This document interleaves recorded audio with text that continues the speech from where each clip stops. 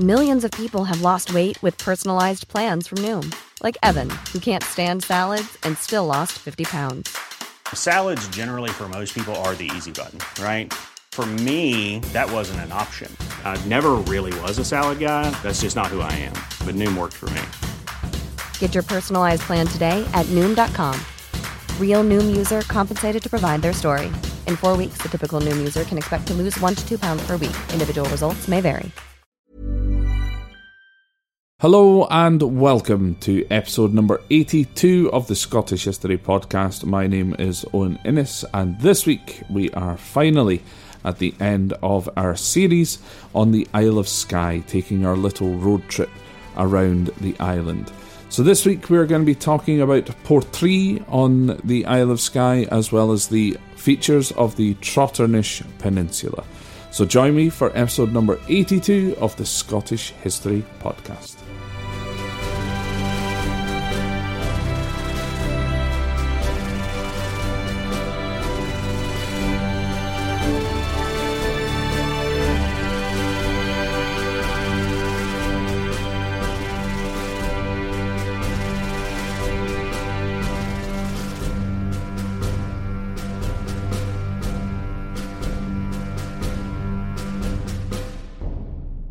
So then, folks, starting off with Portree. Portree could be labelled as the capital of Skye, as it is the largest settlement with a population of just over 2.5 thousand people, so 2,500 people or so live in Portree. However, during the height of the summer season, you can easily have over double that amount staying within the town. Now, around about 939 people at the last census in Portree are registered as Gaelic speaking. That makes up around 37% of the population of Portree. Now, the name Portree and its translation are a little bit contested. It is believed that one of the translations could mean the royal port, after a visit from King James V in 1540, but it could also mean sloped harbour. What we do know, though, is that prior to around 1540, given the implication that potentially it does mean royal port, the town was called Kiltaraglan, named after Talarican, who was a Scottish bishop of the 8th century. Now, the port itself was a popular spot from which people from the island would leave Scotland for America due to the extreme poverty in both the 17 and 1800s. However, the port and town were kind of saved a little bit by the influx in boats that were arriving to the island from mainland Scotland and the Outer Hebrides, who would end up resting for the evenings in Portree. This then helped as well begin the export of various goods, including fish, for which Portree became known for. Nowadays, though, Portree really does rely on tourism, with over £200 million per year generated just on the Isle of Skye in general. Portree will generate quite a considerable amount of that money. This, however, does mean that Skye, and of course Portree in particular, are extremely overcrowded at times, and I can assure you that that is indeed the case. So my advice, if you're visiting the Isle of Skye, and indeed even just a day trip to Portree, plan plenty enough ahead. Book ahead. Do not just turn up expecting bed and breakfasts, or hotels, or even food. Make sure you're booked well up in advance. Now, from Portree, I typically like to drive the Trotternish Peninsula, or the Trotternish Loop, in a clockwise direction. So heading up the west first and then coming back down the eastern side. So that is how I'm going to explain things in this podcast. So we leave Portree, and the first main destination that we're going to head to will be the village of Uig, spelled U-I-G, or pronounced Uig, either or. However, before you come down the hill into Uig, you can visit the Fairy Glen. It is not signposted, so you will need to use Google Maps. Now, the Fairy Glen is like a miniature version of the Currang, which we're going to be talking about a little bit later. But the name itself does suggest fairies. However, this is with the fairy pools in really name only, as there are no fairy tales really to tell about this particular site. It is, however, a wonderful place to spend some time and does involve some muddy hiking, so be prepared. Now, you may see pictures on the internet of stones at the glen that have been arranged in this kind of spiral pattern in the middle of the glen. Now, unfortunately, this was made up. It was invented by some tour guide from some tour company, and that this spiral was something to do with the fairies. You walked around this. It's complete and utter nonsense. Please do not remove stones from anywhere on the island or even from the Fairy Glen in general in order to place into this spiral. This is not true. Do not do it. All you're doing is ruining the landscape and harming potential future grazing land. So please do not follow suit with this. And if you see anyone doing this, please enlighten them as well. With places like the Isle of Skye, it is best to keep this particular phrase in your mind, and that is, take nothing but photographs, leave nothing but footprints. Now again, as you leave the Fairy Glen this time, outside of Uig is a little building that is called Captain William Fraser's Folly. Now this is a round tower that was built around about 1860 for people to come and pay their taxes during the time of the Highland clearances. Now in 1884, Captain William Fraser tried to evict a family from nearby Staffin that we're going to talk about later on. However, they refused to move. So Captain Fraser actually called in the government army and the police. Now they all showed up. However, they actually failed to do anything whatsoever. And this particular family ended up remaining in their home. This folly was then sold on, and it did actually become a family home for a while until it was completely abandoned at some point in the 1950s. And now when you head into Uig itself, now Uig is Norse for bay, so it makes total sense when you actually see Uig itself. You can tell that it is a bay. It even has the ferry terminal which takes you off to Tarbert on the island of Harris. Now, there isn't really much in Uig, of course, but it is still worth a visit, and definitely worth a visit to go to the Skye Brewing Company, who have recently, I just found out, released their own in-house gin, which I can't wait to get a hold of a bottle of that. Now, of course, their beers are absolutely awesome as well. They've got Skye Blue, Skye Red, Skye Gold, Skye Black. They have all of these amazing proper Scottish beers. So whilst there, do not hesitate to head to the Skye Brewery, as well as you've got the Uig Pottery next door, or nearby, sorry, and there's a little kind of haberdashery next door to the brewery, but I can't remember the name of it, unfortunately. But it is well worthy of a stop. Now, from Uig, you're then going to head up towards Kilmuir. Now, the road up there is interesting. You do have a hairpin bend to get yourself around there. But this next stop for me is probably my favourite part of the Isle of Skye. A spot that I've never once failed to visit with my tours, and that is the Skye Museum of Island Life. Easily found once again using Google Maps. Now, this museum was opened back in 1965 by a local farmer and gives you an accurate depiction on how people lived on the islands as recently as the late 1950s. Now, the shop at the museum itself sells many wares, including Harris tweed that is made on the Outer Hebridean island of Lewis and Harris, of which you can see on a clear day across the Minch. That's the body of water that you see. So on a nice clear day, you will see the Minch, the body of water, stretching out towards Lewis and Harris off there in the distance. Now, the museum itself have recently opened a cafe. The owner is absolutely amazing. He's also got Highland cows up there as well. Very comfortable and safe spot to see the Highland cows. Now, if you see the owner kicking around, you can ask him to call the cows over, which is a very impressive thing to see indeed. So they sell coffee and cakes. I must admit their vegan flapjacks are insanely good.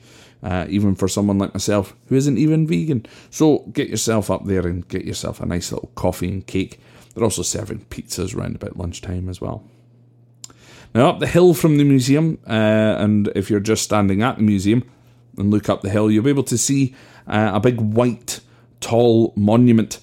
Now this is the grave of Flora MacDonald, who we talked about in an earlier episode about the Highlands clearances and about the Battle of Culloden and Bonnie Prince Charlie. So Flora MacDonald is known as the Highland heroine and the saviour of Bonnie Prince Charlie. Now, within this particular graveyard, there are some other interesting graves in this old cemetery, including one of a man whose gravestone could potentially and is reportedly the boulder that actually killed him. Now, also next to the older cemetery where Flora's grave is, you will see a newer cemetery which has a memorial to the fashion designer Lee Alexander McQueen that you may have also heard of. Now, after that, you're then going to drive around the most northerly point on the Isle of Skye and past part of the Curragh. But right now, we're headed for Duntullum. Now, this is the site of a castle, former stronghold of Clan MacDonald, before their move to Armadale Castle.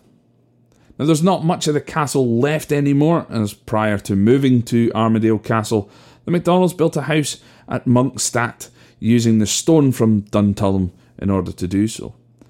Now, Monkstadt House has actually recently been expertly restored by the McQueen family.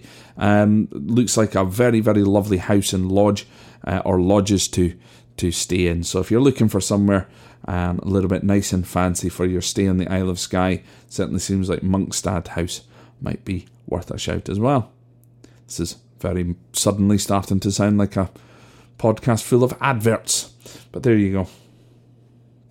Now, next up is arguably the most beautiful place on the entire Isle of Skye, the aforementioned Curragh.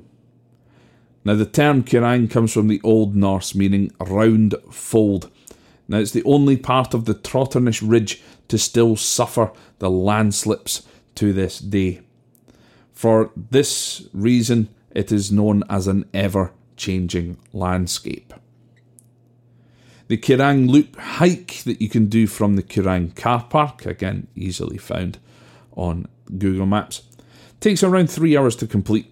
It is around 4.2 miles, 6.75 kilometres, so almost 7 kilometres, and involves 370 metres or 1,230 feet in ascent and descent. It has some of the most stunning views, however, that you'll see anywhere in Scotland, let alone even on the Isle of Skye, so do not miss out on the Curragh Walk.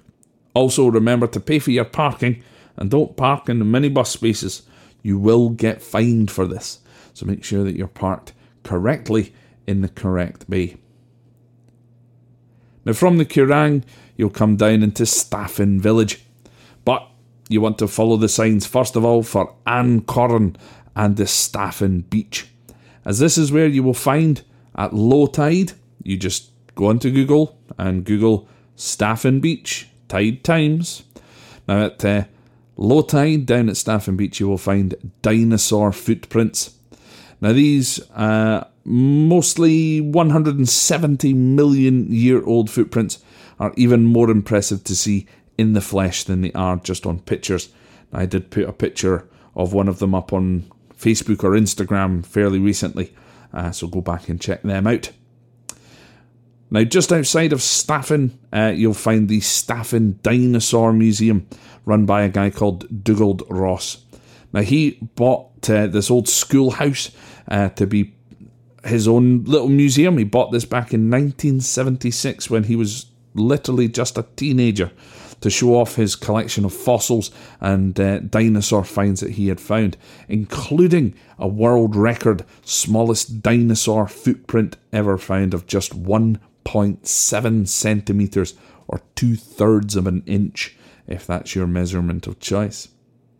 Now, the museum here, once again, is absolutely fantastic. It's £4 for an adult. It is very, very cheap. £10 for a family ticket. I think it's £2 for children or something. Make sure that, especially if you've got kids, take them in there to see the fossils up close. It is honestly absolutely superb. Well worth a visit.